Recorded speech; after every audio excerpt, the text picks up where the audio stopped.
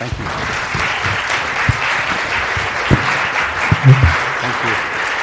Thank you.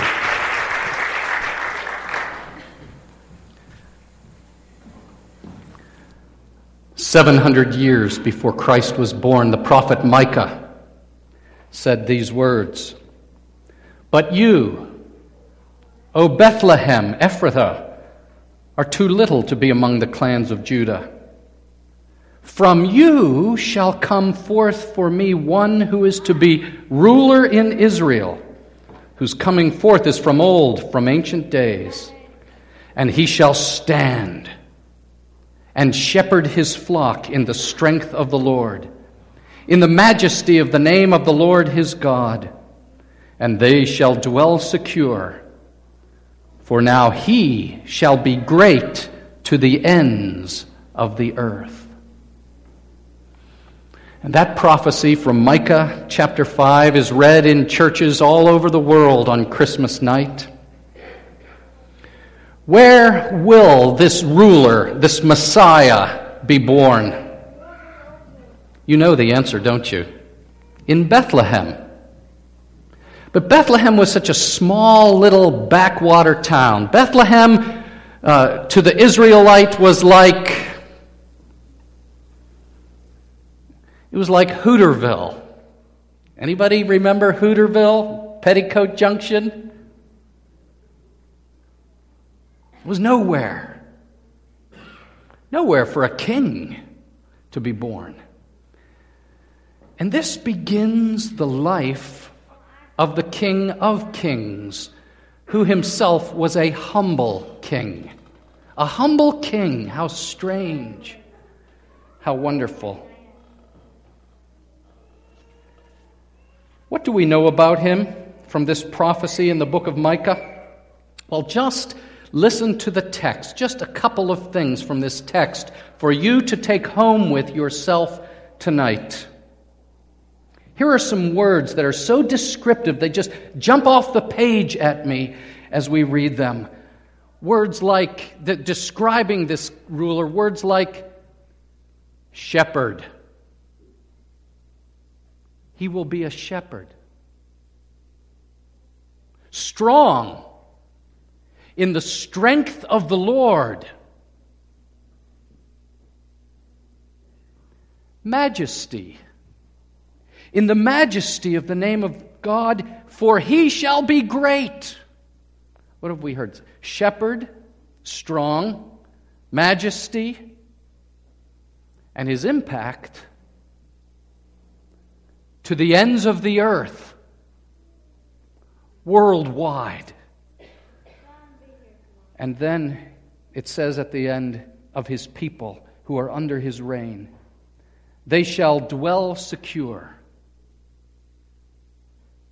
Peace. What do we know about Jesus Christ? What do we know about him? How do these realities that were prophesied of Jesus, how are they lived out in his life, and how do they come and touch your life? Think about it. How do you respond to him? Which one of these aspects of the life of Jesus might be especially important for you to consider tonight? Which one?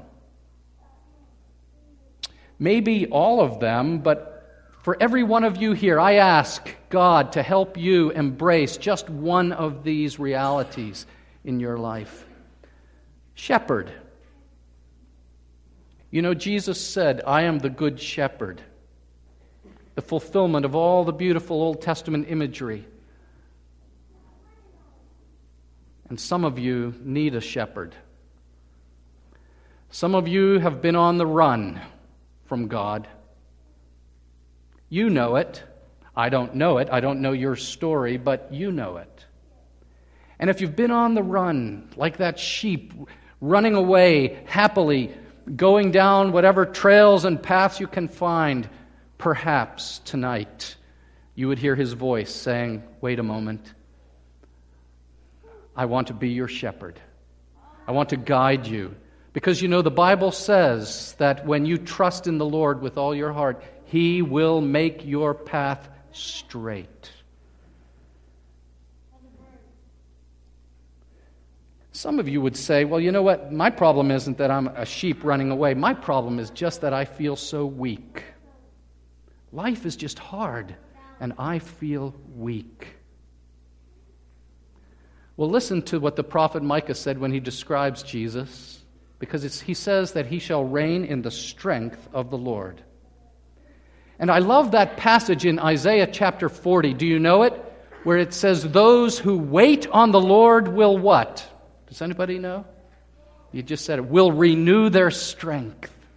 They shall mount up on wings like eagles. And some of you are here tonight and you say, that is the verse for me. I need strength. Well,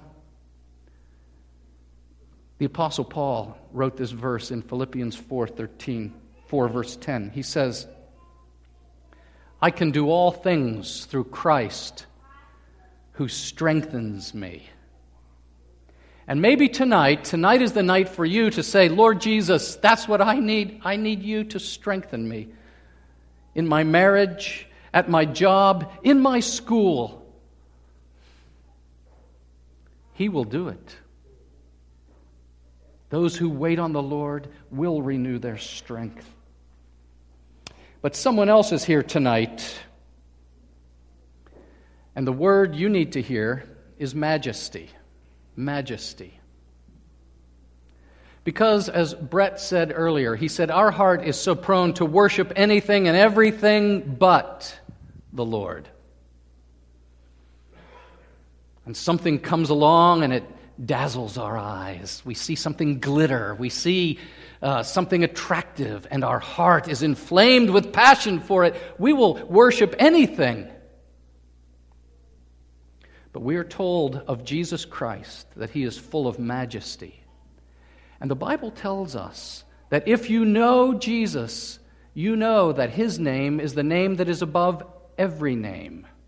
That at the name of Jesus, every knee will bow and every tongue will confess. And you're hearing an echo in your heart tonight. Someone is hearing an echo in their heart tonight that I have been worshiping anything and everything but Jesus. And tonight, I return back to my sanity, and I will give him the glory that is due his name. Worthy is the Lamb who was slain to receive power and wealth and wisdom and strength and honor and glory and blessing. But somebody else is here, and it's not that you need a shepherd, or it's not that you need strength, or it's not so much you need to be reminded of his majesty. What you need to remember is that his kingdom is extending to the ends of the earth. And what you need to be reminded of tonight, like I need to be reminded almost every week, is that it's not about me. Because we all tend to have this frame of reference, what I call I'm speaking for myself, what I call my own massive self-preoccupation. And I need to be reminded that Jesus has come to save me, yes, but more than just to save me, but to draw me and to draw you into the perpetuation of his worldwide expansion of his kingdom. And my life is bigger than just living to pay the bills and living to pass the test and living to please my mom or dad. There's something bigger than that. It's the kingdom of God that's breaking into this earth. And tonight, he wants to remind you what the prophet Micah said. He shall be great to the ends of the earth. And he's making you a part of his holy missionary enterprise to let your light shine for his glory. But someone else is here, and you are just simply saying, preacher, I know all of that is true. But I'm just so anxious. Sometimes I get overwhelmed. I can hardly even get out of bed. Because this world is such a dangerous place and a hard place to live. And so you need to hear that this Messiah brings peace. And are you here tonight saying, that's my ticket, that's what I need? I need His peace. The peace of God, the Bible says, that passes all understanding will guard your heart and your mind in Christ Jesus. How about you? Is that you? Well, I have good news for you tonight. As you get to know Jesus, as you dwell secure in His hand, under the hand of the Good Shepherd, He will give you peace. Isn't that good news tonight? I don't know what you're facing. Sickness? Financial difficulty? Relational struggles? I don't know. We all need His peace. And so I invite you now to bow your heads with me and to pray. And let us go to this baby whose destiny was to die on the cross to give us peace with God. Our Father in heaven, how marvelous that all of these beautiful attributes, all of these realities about the Messiah intersect in Jesus of Nazareth, who was born in Bethlehem, Jesus called the Christ. And we thank you that you gave us this hour to pause and to remember Him. Come, live in us, we pray. Live in us and grant us your peace. In Jesus' name, amen. And as we come to close now, we're going to pass the candlelight. I hope all of you got a candle. And what we're going to do, I'd ask Martin Hahn and John Morkin if you would come help me up front here. What we're going to do is pass the light. Now, what you need to do is when you pass the candle, if your flame is lit, you hold it up. Because if you turn it to light someone else's, you know what you'll do? You'll drop wax all over the pews and all over the floor. Makes a real mess. So come and light your candle from the person next to you. And Ian, if you would sing for us, O Holy Night, which is your microphone number?